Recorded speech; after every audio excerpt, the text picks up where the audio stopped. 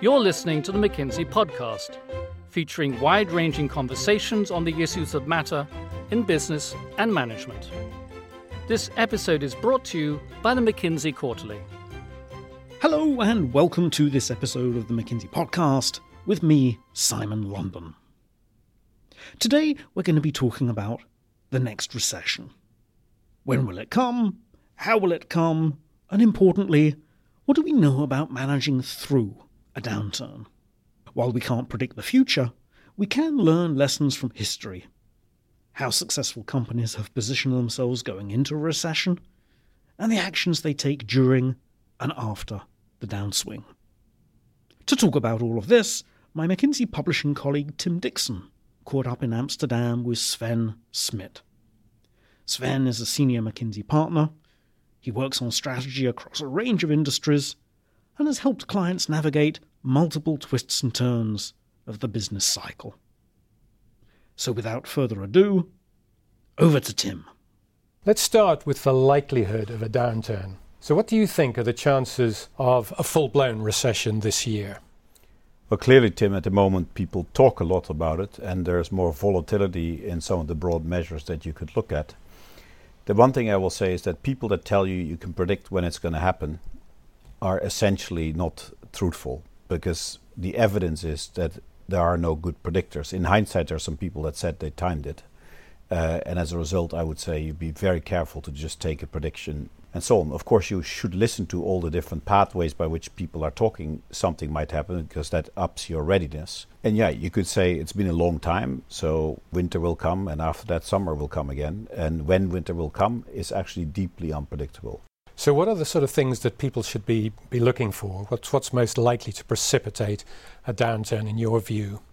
So the pathway of uncertainty and downturns is actually also very often surprising. So here again, you could much more look at a collection of things that might be and then think there will still be one that's surprising. I could imagine that we're going through a very large experiment in monetary policy with quantitative easing that we're partially unwinding. We're changing interest rates. How does that work through? Where will the next bubble sit? Is it a housing market? Is it tech? Is it, where does that sit?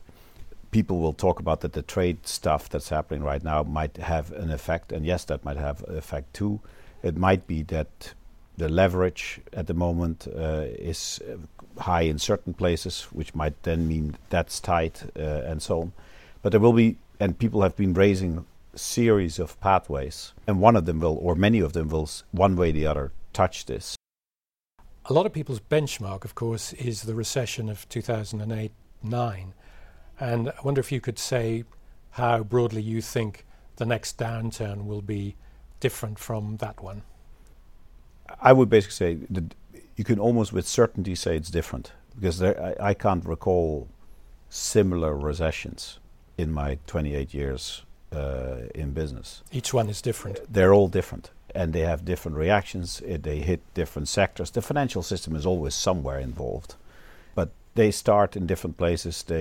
Some started geographically in Asia, some started in the bond market, some started in a mismatch in inflation, and so they and interest pricing, and so there's so many places where different recessions have started. The one thing that I feel fairly comfortable saying is this one will be different. So with all these uncertainties at this particular point at the beginning of 2019, are there some no regrets moves, things that companies, chief executives can do at this stage before we know how it's going to play out? The simple answer on this is the more health your business has today, tomorrow, and the next quarter, the more resilient you will be in the downturn, in the sense that if your costs are lower, you have more buffer to take on stuff. If your balance sheet is not so leveraged, the more stuff and capacity you have to take on stuff, and the more capacity you have to invest. That's one thing. The second one is you could at least have some of the pre-work done, if not already work it, to say what is the destination investment post-crisis or recession, and already have the majority of your investment in that area, so that you have good stuff that will be there and accelerate at the moment it moves out. Once a downturn starts, we know from new McKinsey research that the fortunes of major companies varied last time. In particular, a group of resilient organizations dipped less in the downturn and widened their lead in the recovery. What broadly did those companies do differently to the rest? We found that there were 13% of companies that just were more resilient. They had real outperformance in total return to shareholders. And then we looked at what did these companies do.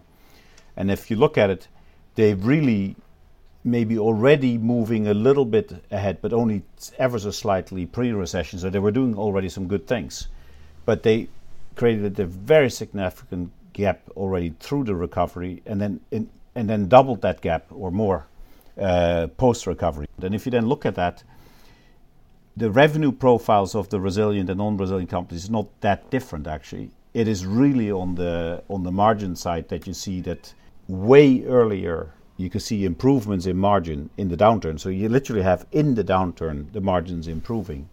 And the improvement rate dips a little bit, but it's still going up, while the margin profile of the non-resilience is going down during the downturn, and only sort of 1 year after starts to go up. And that comes from far more proactive operating cost cutting, which the non-resilience really postponed post-crisis, and also working hard at leverage, in particular through divestments. And they just get into a much better cash position that also allows them to then invest in what is basically the future path. And that was quite substantial. A lot of this is going to require cost cutting, and CEOs are going to be told to cut costs, and there'll be lots of advice about how to cut costs. Can you talk about that? Now, if you look at cost cutting, there's a few buckets. One is just fundamentally improving productivity, which is almost no regret, and you want to keep on doing that and invest against it, because that productivity is always going to be good, because it means you produce the same outcome with just less effort. And all of that makes total sense to continue to do. You could have some postponement of investment because you have some uncertainty. But the real issue is not so much the postponing, it's are you ratcheting it back up fast enough when the recession is done. Quite a lot of stuff that happens is that people ratchet down and then they wait too long to bring it back up.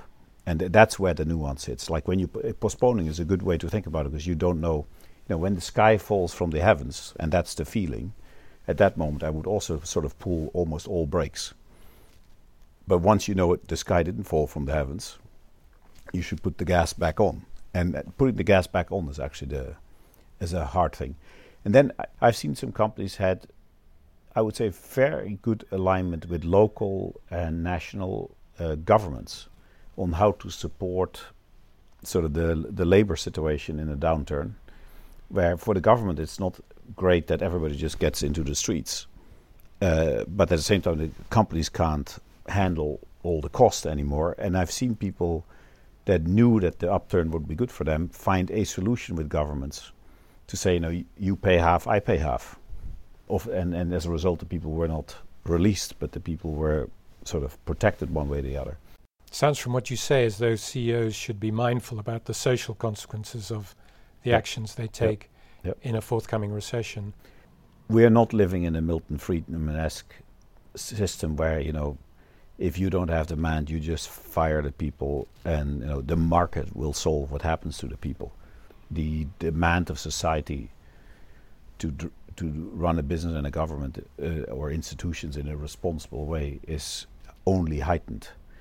And I think the current tensions that you see in politics are an expression of that in many ways. And I would always consider on how you're dealing with the knock-on effects, how the multitude of stakeholders are part of your journey. This will be different by geography a little bit in terms of the intensity by which this is needed. But it's also because business and institutions alike have the responsibility for the people that they're in. So you see, it's not only for a downturn. For example, in the advent of digital, many companies are retraining their people for the future job. And that might be one way to think about it, is some of the jobs that will be released will be old jobs, and that will go a little faster. But you would hope these people to have the capability for the new jobs, and that might be one way to address responsibility, is to already work on the retraining of the workforce so that what you have is at least a decision to take the people into the future. Nevertheless, there's the saying, "Don't let a good crisis go to waste," and I'm sure a lot of CEOs will be mindful of that. Can you think of some examples of the sort of things that people should be doing in following that mantra? I think the best examples are the people that have continued to invest. They continue to invest in pockets of demand that you know are there, whether it's new energy technologies, new technologies in manufacturing, new semiconductor technologies, that you know for which the demand will exist. Continued miniaturization in electronics is something for which there's infinite demand. It might just be cyclically gone for a while, and then it doesn't make sense to stop the investment in that ongoing research, for example. So one lens is that investment. And the second one is seize opportunity. If some other player moves a little odd in reaction, that's a time for you to snatch assets, snatch people. And so you could have a proactive stance, which is that the crisis is truly an opportunity. The other part is you can leverage the mindset in a company a little bit. When a downturn hits, some things that were frozen organizationally, socially in an organization, you can then get moving because there's more, you can use the pressure a little bit to get some boxes to move that were frozen. One of the issues that people think about is M&A, obviously, when the recovery comes, but it's not enough to wait until the recovery comes. When thinking about the whole divestiture and acquisition program, companies need presumably to start now, and what sort of principles should they bear in mind when thinking about M&A? Yeah, on M&A there is not that much evidence that people are good at timing.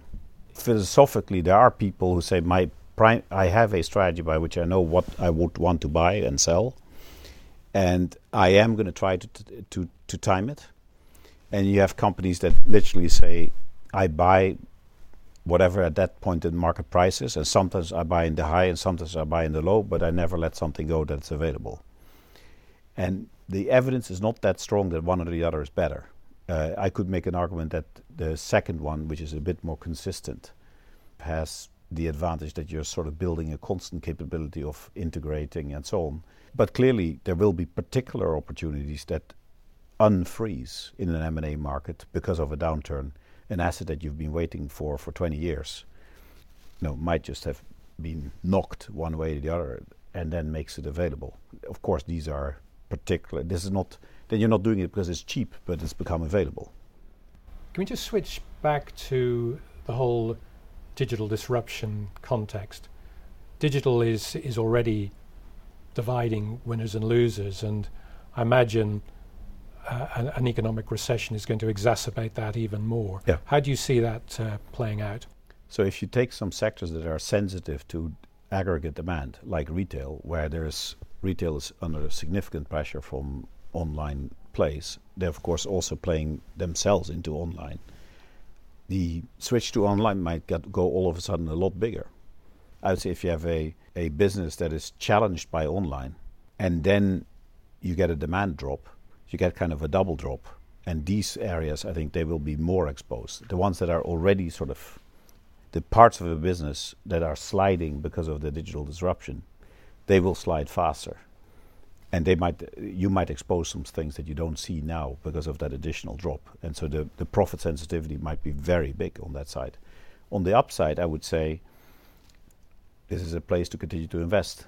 The future will include digital. The future will include the online. So the differentiating move is to up it in the downturn.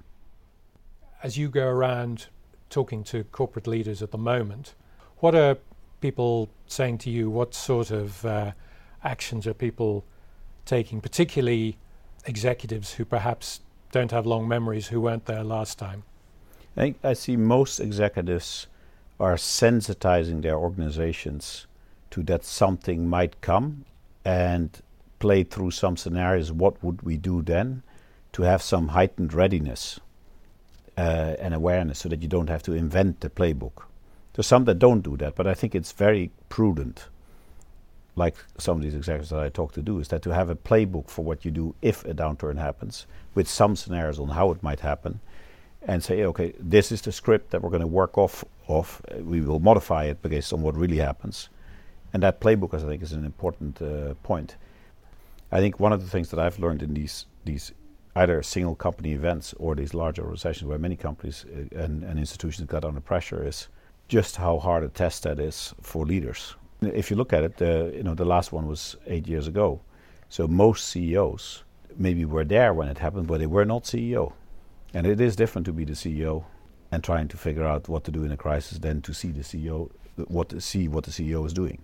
You actually don't know whether your leadership can hold up in a tough time. And it's interesting that in our people systems and thinking about who's a good leader or not, it's not a structured item often in the HR systems, but you really want to make sure that you not only have the people in the front that can handle it, hopefully, and if they can't handle it, that you have a way to back it up quickly. So Sven, there's a lot of wisdom and a lot of advice that you've given. If I could ask you just to sum up perhaps, one overriding piece of advice you would give to a CEO at this stage about what lies ahead. I think you should do everything possible when something complicated hits is to stay calibrated. To date, there's no recession that has lasted, even the big ones, that has lasted longer than 1 or 2 years. So good times will come. And in the recession, the response is you go crazy, cut, do this, that, and yes, you should be at pace, full on, and all that stuff. But don't forget that the actions you take towards the future in the recession are as important as the actions that you take to respond to the unique event that will take place. And holding that calibration is very difficult. Profit margins of companies are not that big, so in a recession it will look very ugly very quickly.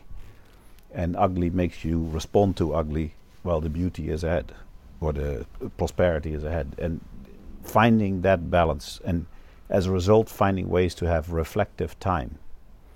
I would, for example, maybe say every discussion that I would start in a meeting that is about the recession, let's remind ourselves what we're doing. We're dealing with an event. It's big, bad, and ugly.